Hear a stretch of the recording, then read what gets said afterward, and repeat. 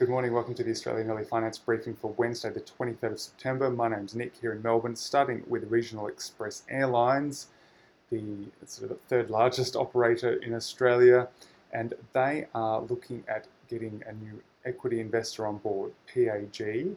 It's an Asian investment firm, and they are planning to invest 150 million of equity into the business, which will give them a 48% stake in the business. Currently, about 21% of it's held on the sort of general public through the ASX listing.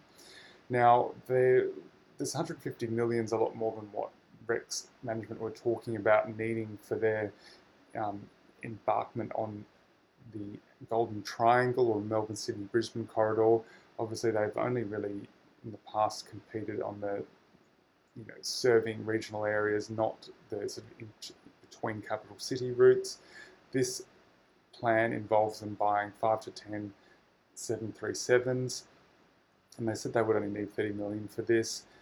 Looks like they need more now, and this equity injection will go start with 50 million by the end of this year and then 100 million over the following 3 years. Now, these new flights are expected to start, the Melbourne, Sydney, Brisbane flights, in March next year. Moving to the US now, and US Fed Chairman Jerome Powell has come out in defense of the lack of uptake of their flagship $600 billion loan scheme for small and medium businesses. There's been many critics of the Fed talking about the fact that equity markets in the huge end of town, the trillion-dollar companies such as Apple, have been the main beneficiaries of all the Fed's market interventions, not the sort of the small and medium-sized businesses that need it most. So they have this $600 billion fund, but apparently the loan terms are very onerous and they haven't really been used. But what Jay Powell is mentioning in this statement is that he sees these businesses don't really need loans. Companies don't want to borrow if they don't see that they'll be able to repay them in the future. So he says that the key here is that these businesses need direct fiscal support, not loans from the central bank. He says a full recovery is likely to come only when people are confident that it is safe to re-engage in a broad range of activities. The path forward will depend on keeping the virus under control and on policy actions taken at all levels of government. So it sounds like he's really putting the pressure there on the US government to provide more fiscal stimuli. Back here in Australia, an ASIC has come down hard on managed funds. A lot of them are called cash enhanced, cash plus, but they found that there's been a lot of misleading labelling, and most of the assets some of these funds hold isn't cash. It's actually bonds, and certainly not something that can be just easily liquidated, through a repo. Now, what they've said is there's been 14 cash funds with $7 billion in assets that have, promoted themselves as cash, but really did not have the liquidity that a cash fund would normally have.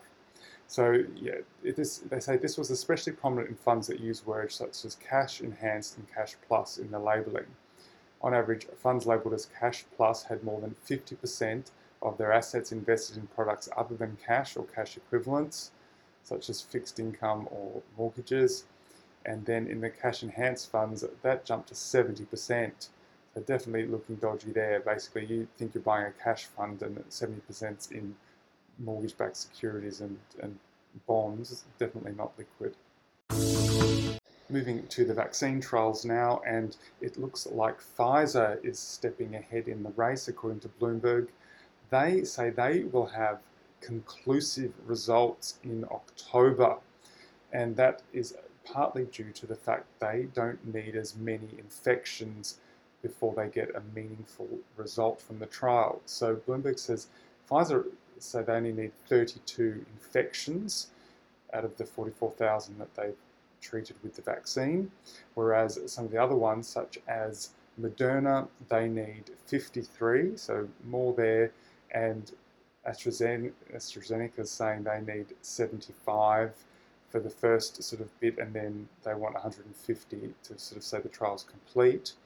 Now, in addition to that, Pfizer has a low bar for what counts as an infection, so it's basically any of the sort of main symptoms, whereas some of the other trials have more, they may need multiple symptoms, etc.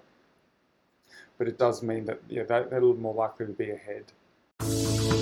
Moving to the markets now, and an hour after open, the US is largely flat. The Australian dollar continues to fall. It's down back below 72 US cents. In the US, Tesla has fallen about 5%, and that's on the back of Elon Musk saying that some of the big announcements coming up at the Battery Day won't actually be available for a couple of years. So that's disappointed investors there.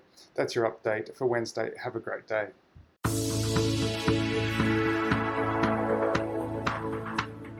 This podcast is for investment professionals only and should not be relied upon by private investors. The podcast is provided for informational purposes only and does not constitute financial advice. The values of investments can go up or down, so you may get back less than you initially invest.